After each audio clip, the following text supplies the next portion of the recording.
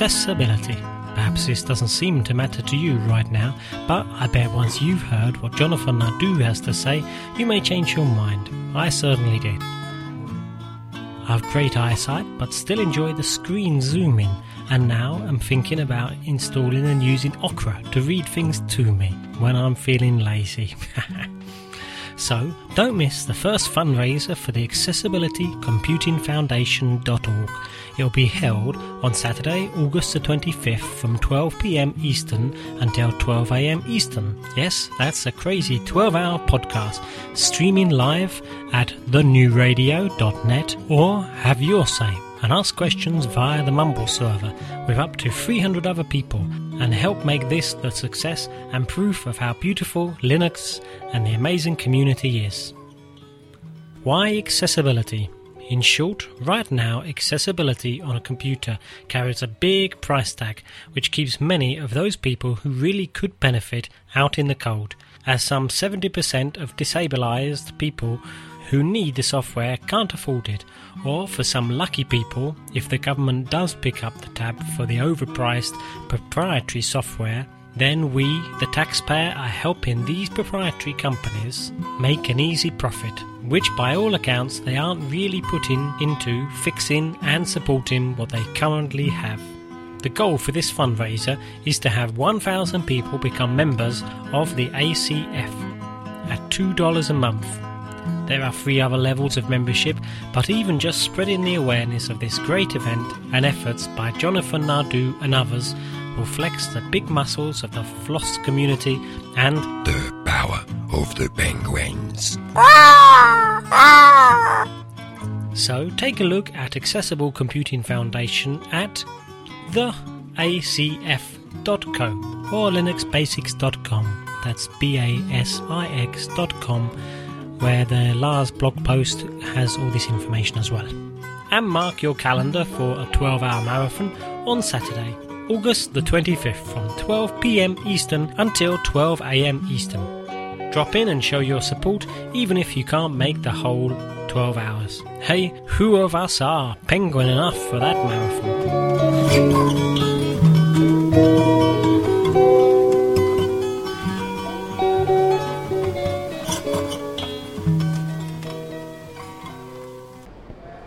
Hi, this is Ken, and you are? I'm Becky Newborough.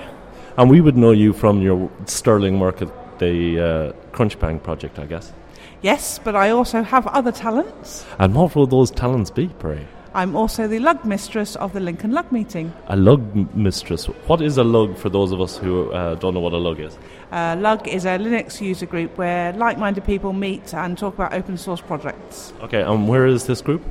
In Lincoln, which is where I'm based. Okay, and how did you get involved in that, or is there anything you want to talk to us about? How I got involved with it was through a couple of years of coming to Crunchbang, listening to John O'Bacon and the book with about like giving back to the community. So I wanted to do that.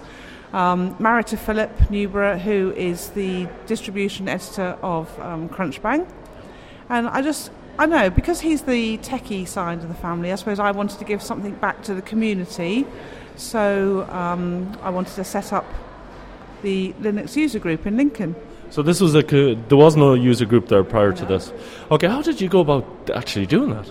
Well, at first I approached the Lincolnshire Lug, which had been solely run on the mailing list and to all intents and purposes a dead lug, and I suppose I tried to reinvigorate it and tried to get it going and sort of said, enthusiasm, and I'll do this and I'll do that, and I met a lot of hostility. In the form of, or can we not say? Well, no, in the form of, this is my toy box and I don't want to share.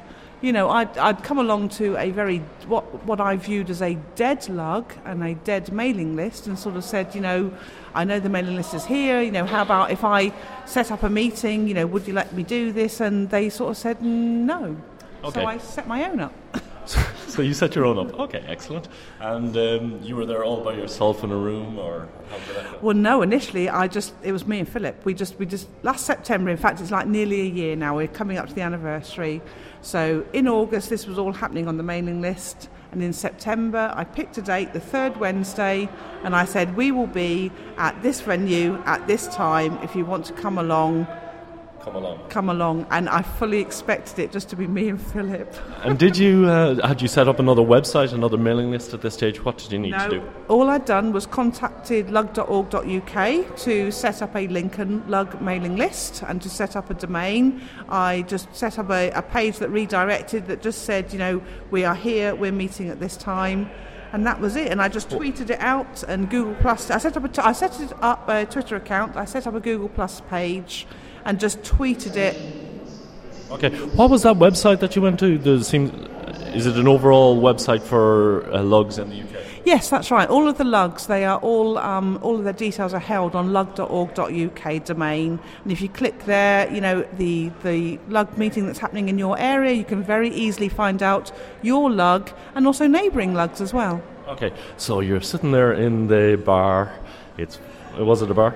It was the bowling alley, because it does free Wi-Fi, free parking, really nice food, really nice beer, and I know the owners of the venue because my daughter bowls for Lincolnshire. That's actually a very good place to have it. You can shoot a few spares and talk about Linux. Absolutely, yes, and they made us feel really welcome. So that first day I just fully expected it to be Philip and I, but actually we had a couple of members from the old Lincolnshire mailing list. They had come along, and we'd also attracted some friends from Hull Lug.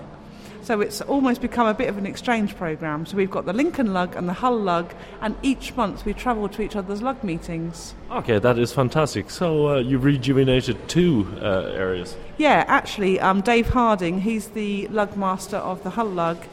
He has actually said that due to the enthusiasm that he had seen on the mailing list from me trying to invigorate a Lincoln Lug, gave him some renewed enthusiasm. He invigorated the Hull Lug, and actually we've become, like I say, almost like a joint lug. We are separate, but we join together for so much. And actually no reason why not, seeing as a geographic thing. And I want to just put in a note here that there's nothing like getting, when you're sad and down, you go, why am I doing this? And somebody just sends an email to you saying, thank you very much for the work you're doing.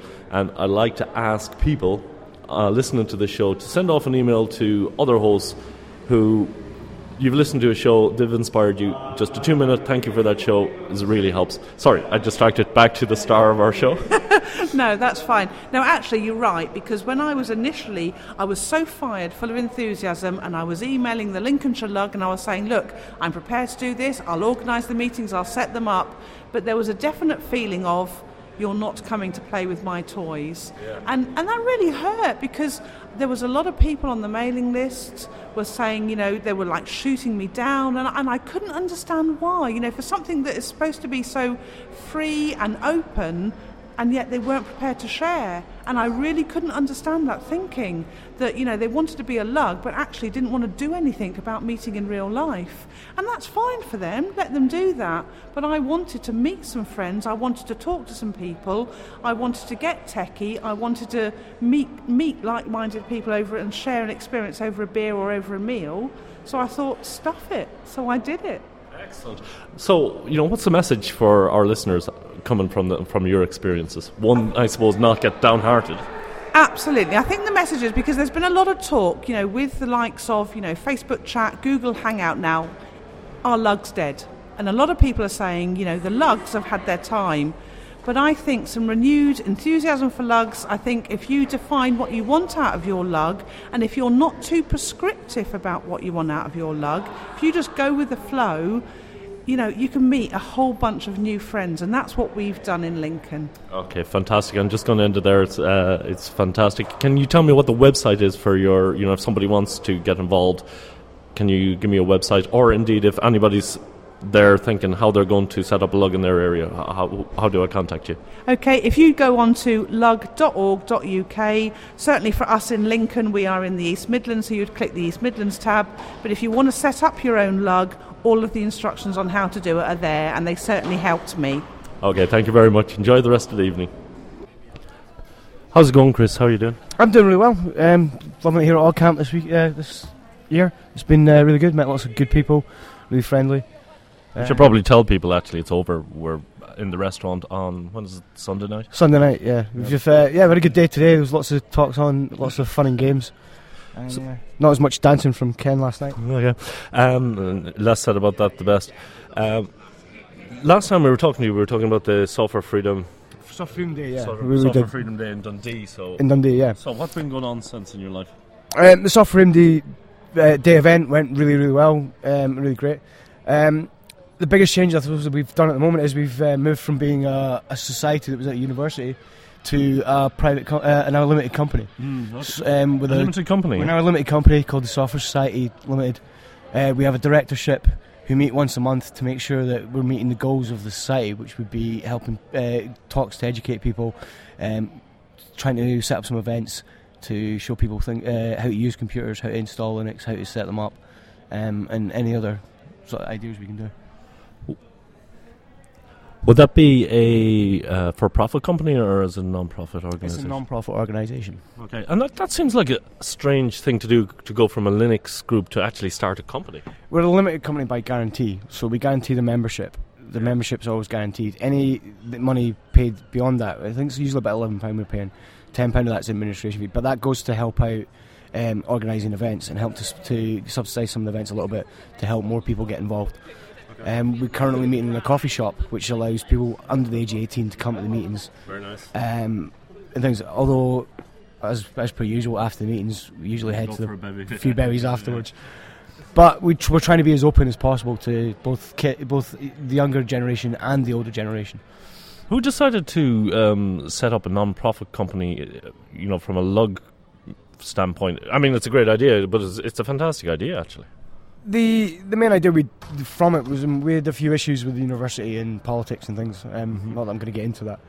But when we came out of that, we decided we had a structure from the university of a president, a vice president, and a secretary. Yeah. And they were kind of not in charge as a sense, but they were like who the community spoke to, and then they made sure it happened. And we found that really useful. So when we decided what we were going to do, it seemed like a good idea to have to get a bank account so that you could put money into that to provide it. But in a bank account, we had to be something. Yes. And at the time, accompanied by guarantee, the limit by guarantee seemed to be a good idea. So then you have to publish your accounts. Everything has to be open, above board, that sort of thing. Yeah. We have to have a regular meeting once a month. All the receipts have to go through that. With the treasurer, we have to put our accounts out and everything, which means we're very open in that we're quite transparent. It's quite easy to find out what's been going on money-wise and other things like that. And have you found any difficulties in setting that up? Any unforeseen issues? No, we've had no problems with setting it up at all. We haven't had any issues at all. There was a few issues with different directors, maybe not necessarily pulling the weight initially and stuff, and that had to be sorted out and things like that. But we've now got a good team backing it. Everyone's pulling the weight, getting things done, and we're moving forward. Would this be something that you would advise other lugs to do? We've only been doing it for what?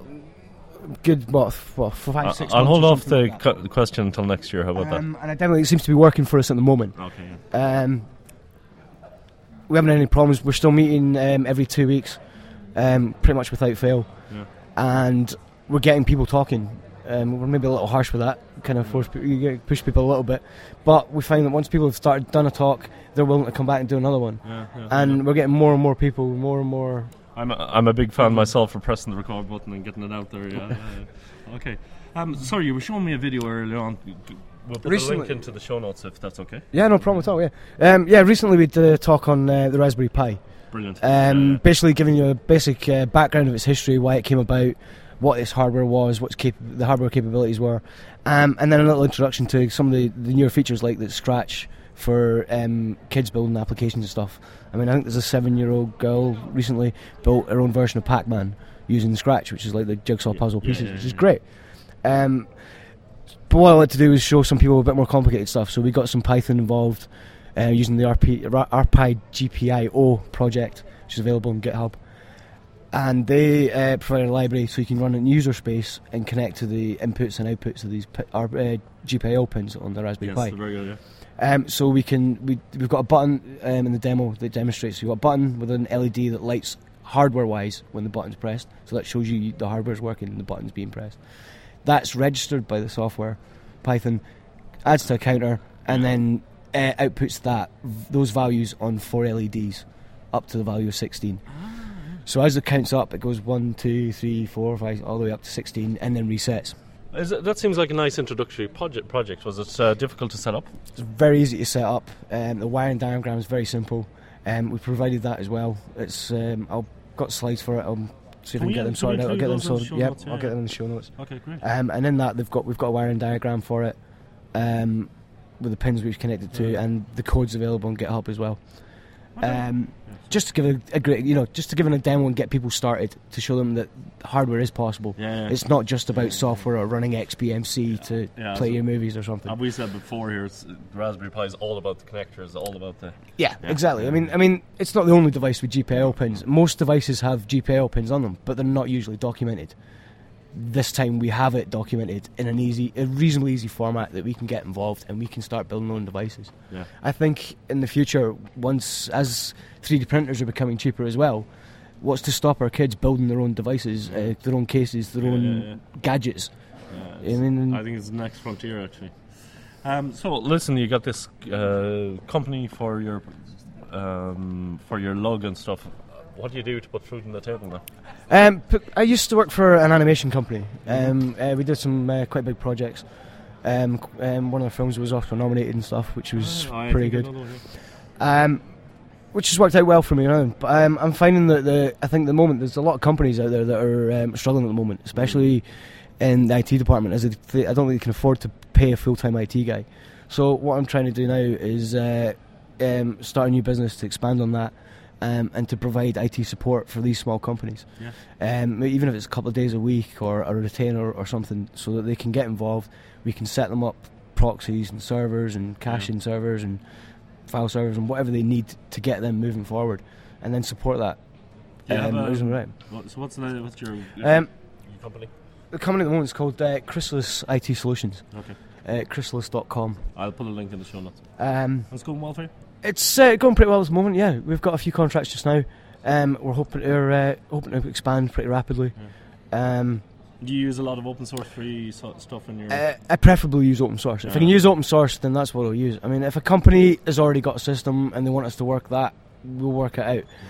But if we can provide an open source solution that would benefit them more, then that's the plan. Because, I mean, the advantages of not having the licensing costs and...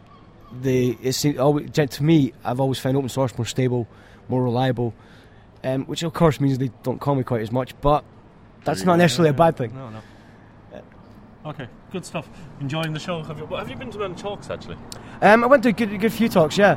I think we went to the Enigma talk, which was interesting from a historical point of view, and seeing that you can get involved and stuff, which was good.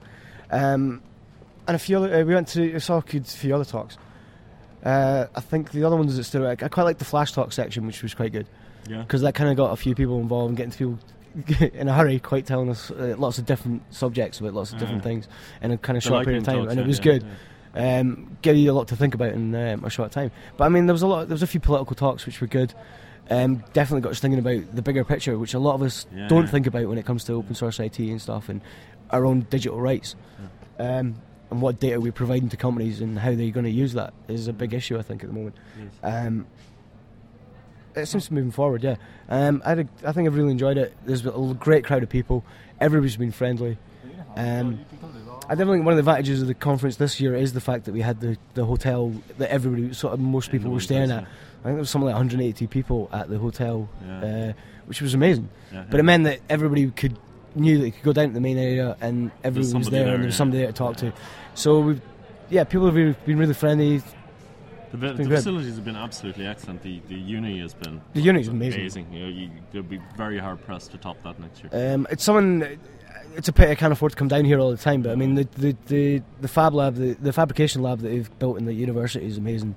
So the equipment they've got in there and the techniques they're building and stuff is amazing. And it's great to see that they're using a lot of open source stuff as well.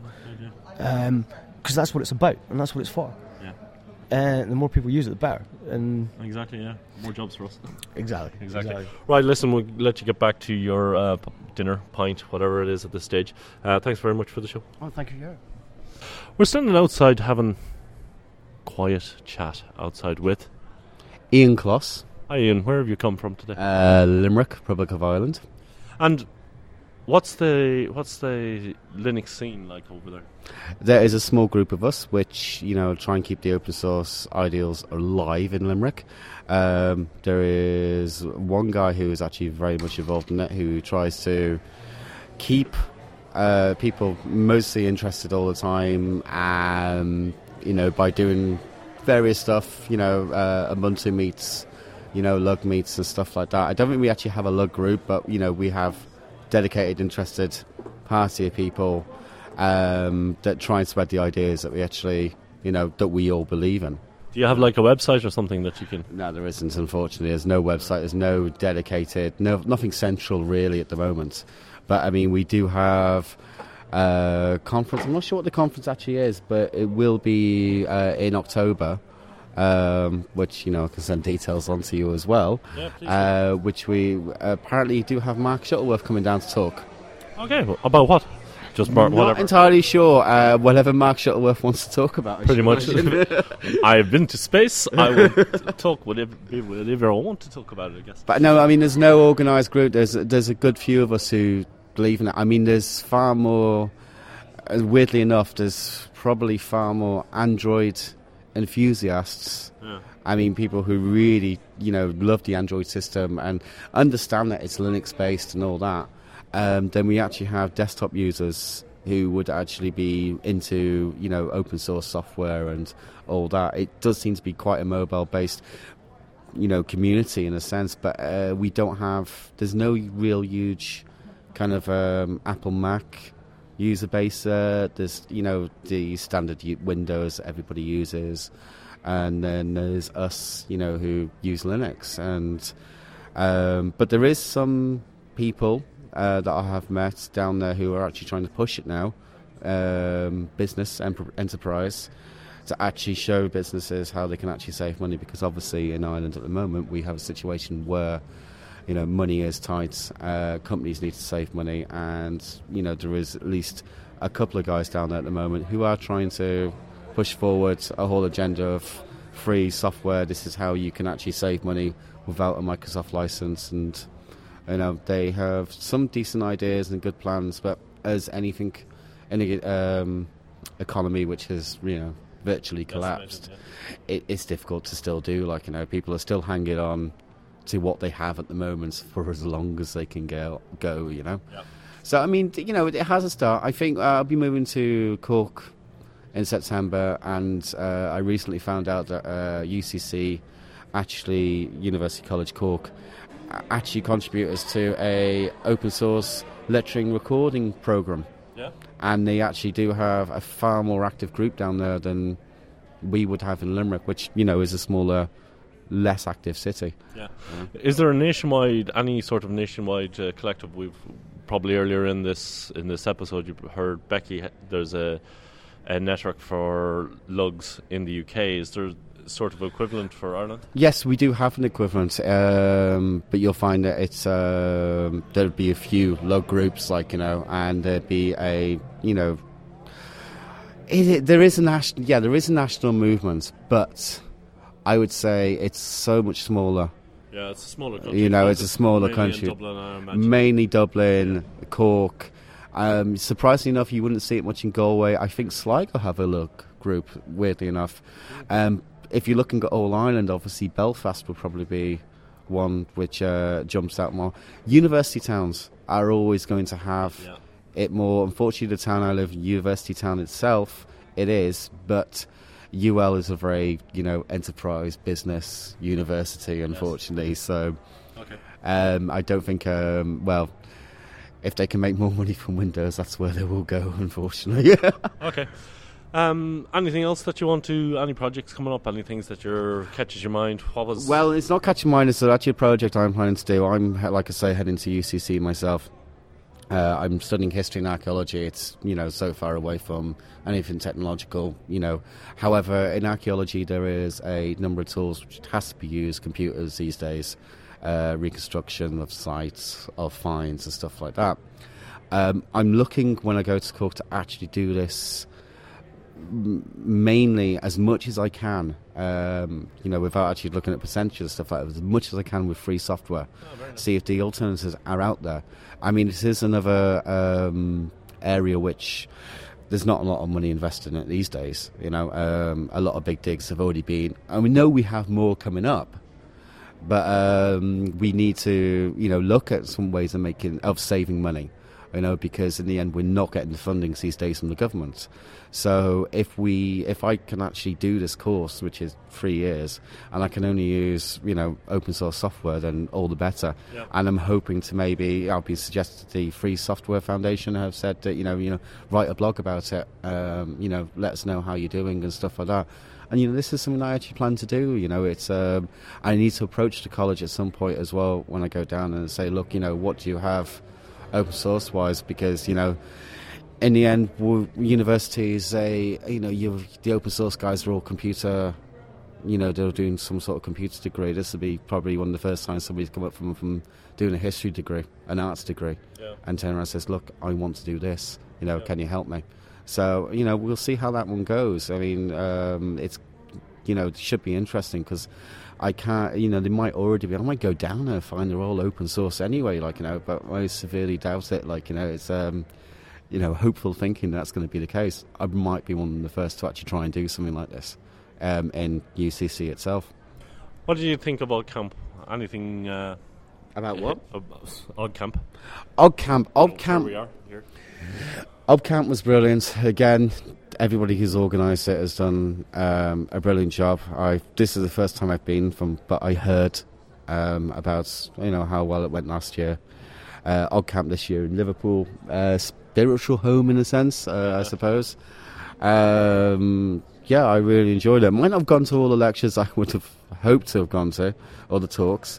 Next year, hopefully, might do a talk myself after the first year after college and see how it goes. Yeah. But I've really enjoyed it. The only thing I would turn around and say is, please supply coffee for free. And with that, thank you very much for the interview, and look forward to hearing next year about your we'll see software. How the adventures go. Okay, cool. Okay, this is officially the last recording I'm going to do. Wow, forever. Well, at least for this. And I'm outside talking to Fab. How are you doing, Fab? I'm good. Quite tired, but good. Was the whole thing as short for you as it was for me? Yeah, completely. I mean, I just ran around. I didn't see a talk, obviously. And just, and I'm really tired. Yes. And you've just had the big move, obviously, from Germany? Yeah, well, I moved, it must be 2 months ago now. I moved from Germany to London for a new job.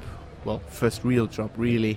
Yes. Tech journalism, yay! Oh, it's cool. And it was obviously a big move and everything, and quite taxing. But it's all got together with the OggCamp thing. It's kind of massed together, and all just coalesced on these 2 months, and it's just got too much. I think. Yes, I know it's freaky out. Because we had DJ, we interviewed DJ here last year on. Yes, my boss. Yeah, he's your boss. He's my editor. Did he interview you last year? OggCamp, that would be cool. The inside track. You mean did I interview? Did you get the job? No, I didn't. I got the job much later. Yeah, okay. Basically, I started working for them in March from Germany, from Germany. So I worked 3 months basically from home. Yeah. And then I moved over. Yeah.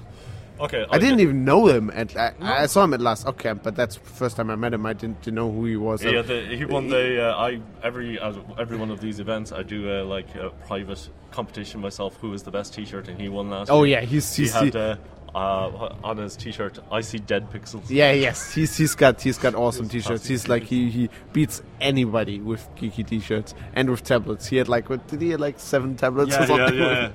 Yeah. I had never heard of the H before that, and then I subscribed to it. They have some really good stuff. Lots of people don't know about us, and they should. I mean, I say this because I work there, but still, I get quite a lot of on Twitter and whatever. I get people they sent me links, and they're like, you should talk about the story on Linux Outlaws, and have you seen this? And then I have to go, well, actually, I wrote about this two weeks, no, not 2 weeks, more like 3 days or something ago, and then I sent them the link to us. So. No, the H is an excellent resource.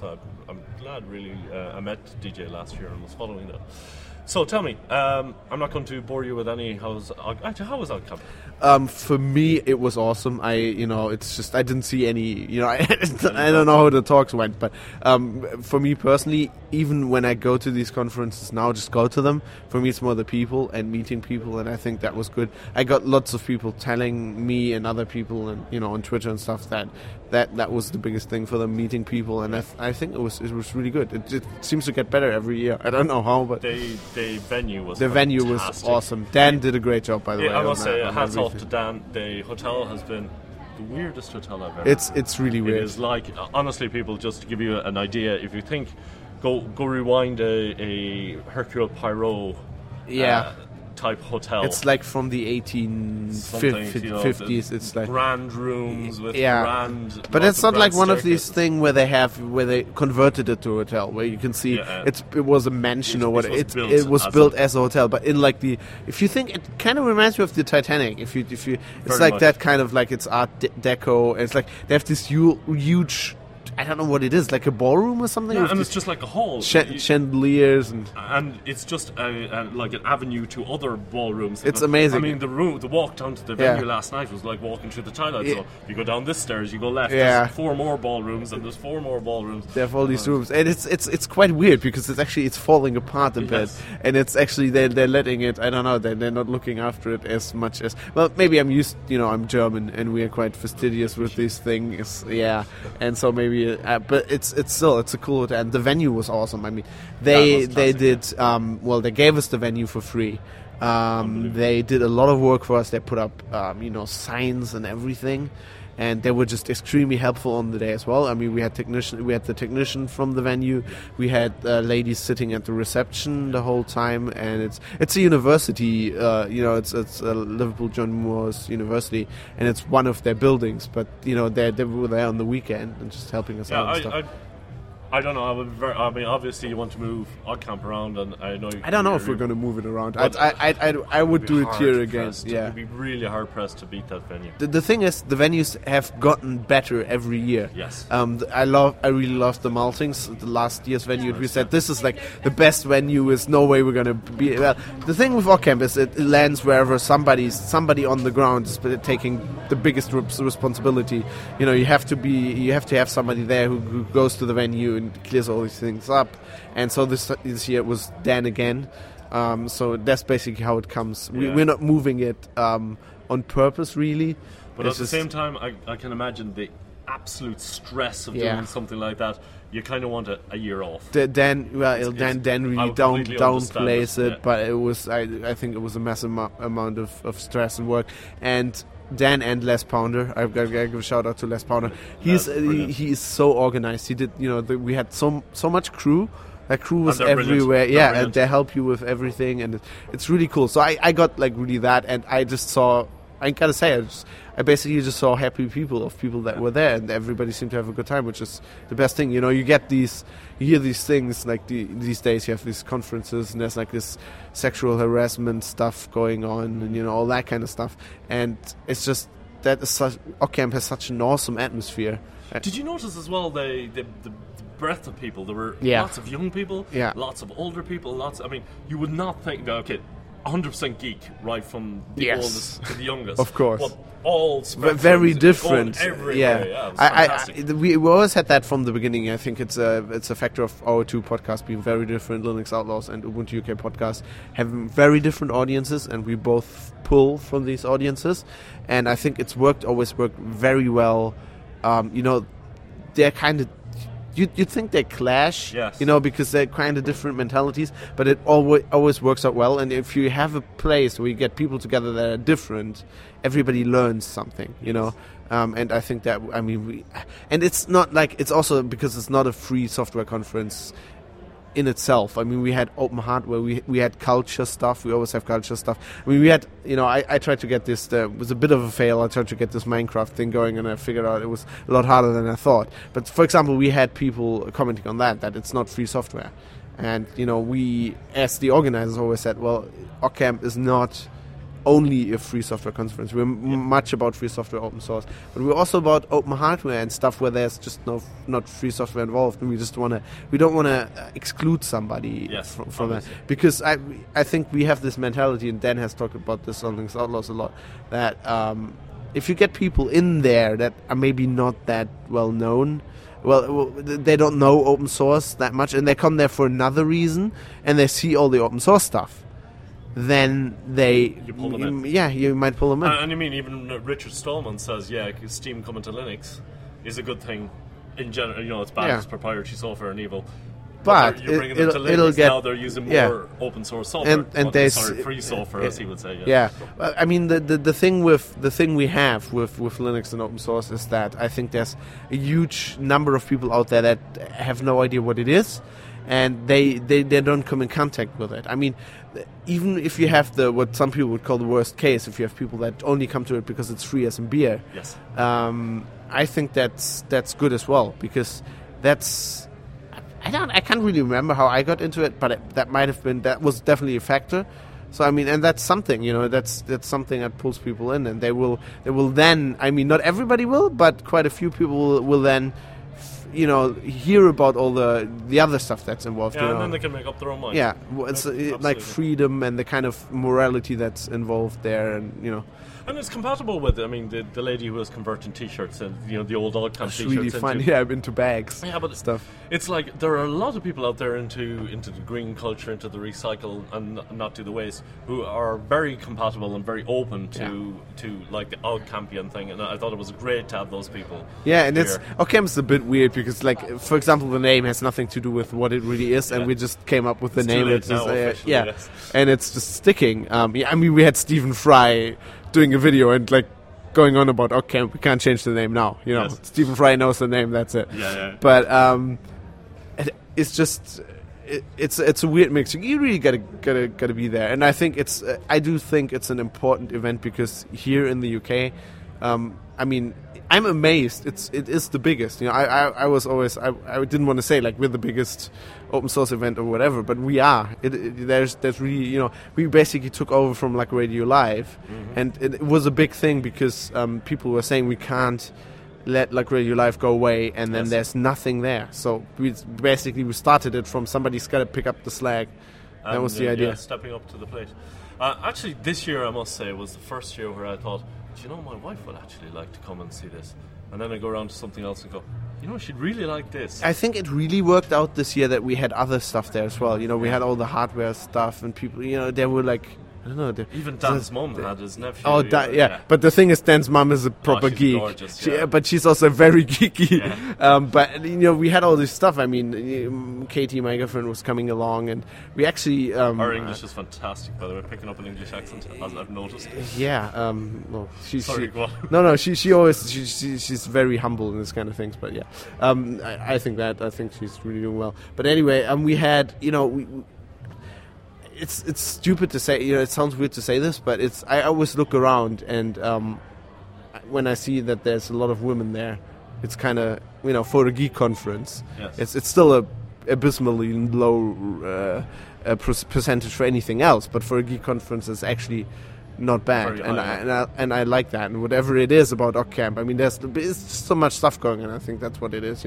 There's we have like the Geeknik and whatever, and Dan came up with all this weird stuff that comes around. Goes on. In the evening, the music stuff. It's just brilliant.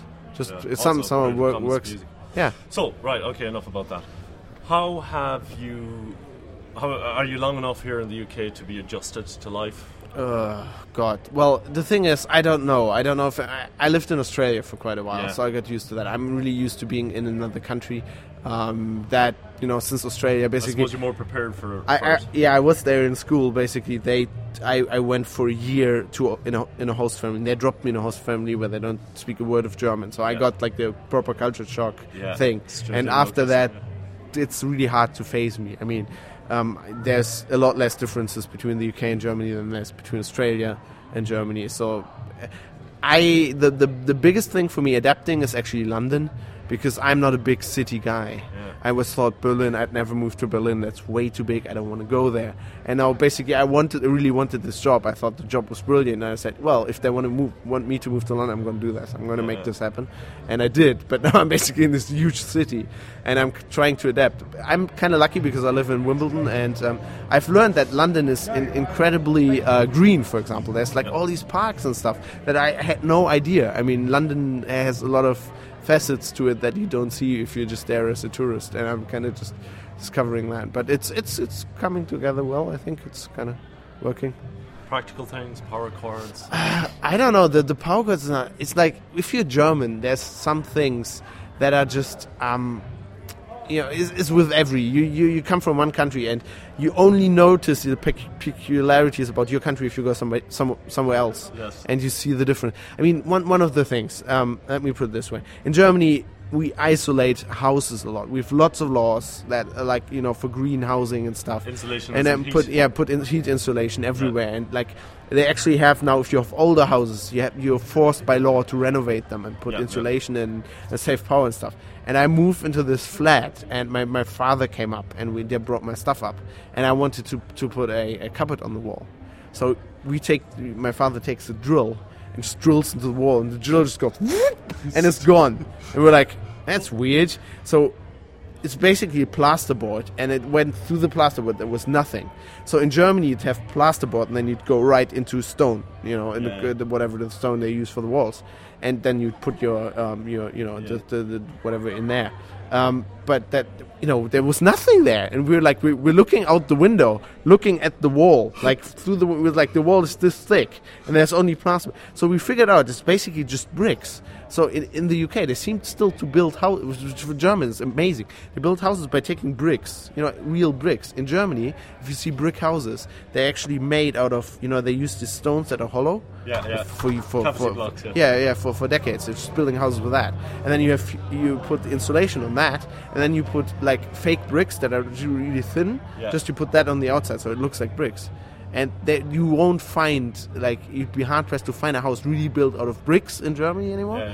And that was just like culture shock. It was like, what? How I'm going to put something on the wall here? It was like, so we had, you used like plasterboard things. But basically, I think they just had bricks, and then they nailed wooden struts on that, and then put plasterboard on that. And there might be insulation in between. There's no insulation. We looked in. It's like that's called the air insulation, and I'm doing air quotes. So it's basically nothing. In Germany that would there's probably houses like that, but that's one of the things that's really very different. I actually think that's a good thing. It freaks you out after a while, but I think insulating a house is generally a good thing. But taking that example aside, it's a good thing to go to another country, see different things, and you assume so much about where you're living, and you go like. When I went to the Netherlands and found simply that they built the windows. When they're building a house, they build the window frames first, and then build the house around the window frames. I mean, you think about it, that's so much more logical than building the wall and cutting the hole in it. But anyway, that has nothing to do with that. What do you miss from home? Well, the one thing is bread. If you're outside of Germany, there's no way to get bread like in Germany. Lots of people think I miss beer, but I really like the beer in the UK. It's very different. There's a lot more variety. So nice real ales. I must say the hotel doesn't have any of them. No, the hotel doesn't know that was. But some might say it's diluted urine. But however. But around here in Liverpool, there's lots of cool stuff. I do like the beer. I mean, the one thing you can't expect. I'm quite a Pilsner fan, and you can't expect a Pilsner in the UK. No, they just don't. If you're outside Germany, I think they don't. Yeah. Well, it's not from Germany. It's Poland, Czechoslovakia, all those countries. But in the UK, you just can't expect proper Pilsner. So, but it's okay. I can get that when I'm back in Germany. I have to ask the question. I do. I can't help myself. OggCamp13, is it coming? Oh my God, that's like the. It's too early to say. Yeah, no, we really don't want to commit, but the thing is, I think it's getting to such a stage. It's unlikely that it's not. It's immense pressure from everybody now to have this, because, as I said, if it goes away, the UK basically loses a big thing. And there's like the question for us is why it's difficult for us. It's because we're these two podcasts and we just sit together and we just basically have a mailing list and we discuss. And then somebody basically needs to, put his balls. I'm going to do it. Yeah. Just basically put your money where your mouth is and put your spuds on the line, to say. And that's always a bit, because it's is it getting now big enough where you can take in somebody else and start? Okay, you have your two podcasts, and then just have like a committee that will come together, external people, like the crew concept, only extending it a little bit bigger. We already have that. I mean, we basically we already outsource, if so to speak, so much stuff. I mean, the crew was involved before. We have people helping us. I mean, John Spriggs writing Campfire Manager and all that kind of stuff. That is really not the problem. But in the end, there is one person who's on the ground, who's basically taking this responsibility. I mean, Dan also put up money for this that we get back. That's why we sell merchandising and stuff, to get the money back. But somebody needs, and before that it was Tony Whitmore did a lot of that. You put stuff online. Somebody needs to do it. So basically what we always do is like we let this rest for at least 3 months. Well, usually it's like around Christmas it comes up. There's so many people. There's people asking for the podcast, and around Christmas it comes up again. And then we'll decide. I'm pretty sure there will be. The reason I need to ask is my wife works on a 6-month schedule, so I kind of need to plan the holidays. So around Christmas, I'll bring up the question again. I know that we are well aware of the scheduling thing, but OggCamp is just so in that respect so fluid because we never know who's going to do it, so we don't know where it's going to be. I'm split on this because I saw that Dan did so much work. And I really don't want him to do it again next year because he, I think, needs a rest and well deserves it. But, I mean, from talking, we all like the venue so much. It might be nice to get him to look now specifically at universities and other locations, perhaps. Yeah, that's definitely one thing. I mean, that's a good thing. I mean, the thing is the venue is the biggest cost by far. If we can get it like we did this year, if we can get the venue for free, that makes a lot of things a lot easier because then you don't need to worry that much about sponsorship. The thing we got sponsorship for this year it's all extra stuff. It's still needed. Nice it's good. We need it, but it's like if you get the venue, you're like there's like this huge block of concrete because before you need to get sponsors, you need to get enough money up front from people who are committing, and then you can go get a venue. So if you have the venue first, it's basically it starts off on a lot easier, footing. Listen, I'm going to let you go. This is the last interview. I want to thank you. Oh, first of all, I want to just take the opportunity to thank that guy who donated the Nexus 7.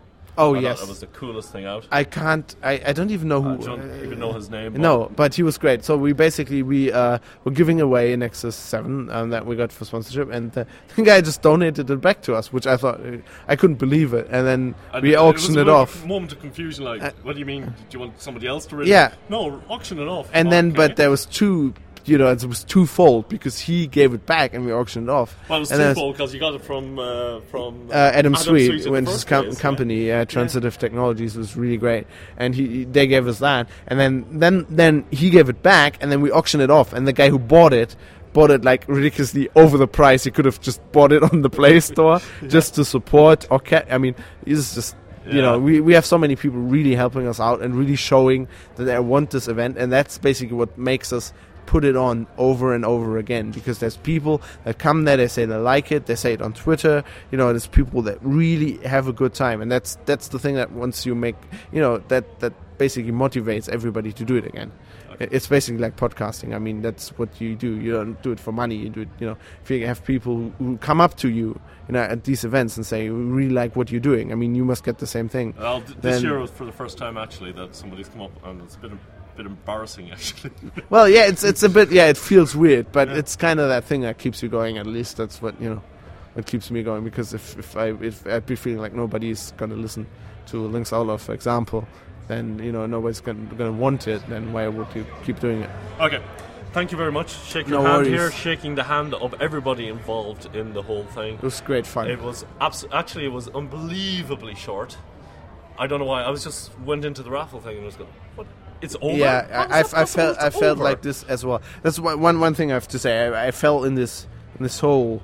Actually know this from the I was involved with Shakespeare Company in Bonn, and they have this thing we call this the production hole. Yeah. It's like when you do this production, you put on this play, and then 7 days where you produce this play, and you and then after it's over, you met all these people, you spent so much time with them putting this play together, and afterwards just like over, and you feel like okay. Yeah, and I felt like that with OggCamp. I really had that, but then that's a good sign, though. We came down here to the Leaf people, and I said it earlier, there must be models in here working. Yes. And they're really so nice. They've been sponsoring the tea and stuff, or they've been doing the shop. Yeah, it's something Dan again found. And people got some food into them, and people had a chance to say goodbye and kind of walk away, and it really just given me a sense of closure. And that's why I'm now turning this off and putting the microphone That's a good away. point. And ladies and gentlemen, tune in tomorrow for another exciting episode of Hacker Public Radio. Liverpool out. You have been listening to Hacker Public Radio at hackerpublicradio.org. We are a community podcast network that releases shows every weekday, Monday through Friday. Today's show, like all our shows, was contributed by a HPR listener like yourself. If you ever considered recording a podcast, then visit our website to find out how easy it really is. Hacker Public Radio was founded by the Digital Dog Pound and the Infonomicon Computer Club. HPR is funded by the Binary Revolution at binrev.com. All BinRev projects are proudly sponsored by Lunar Pages. From shared hosting to custom private clouds, go to lunarpages.com for all your hosting needs. Unless otherwise stated, today's show is released under a Creative Commons Attribution Share Alike 3.0 license.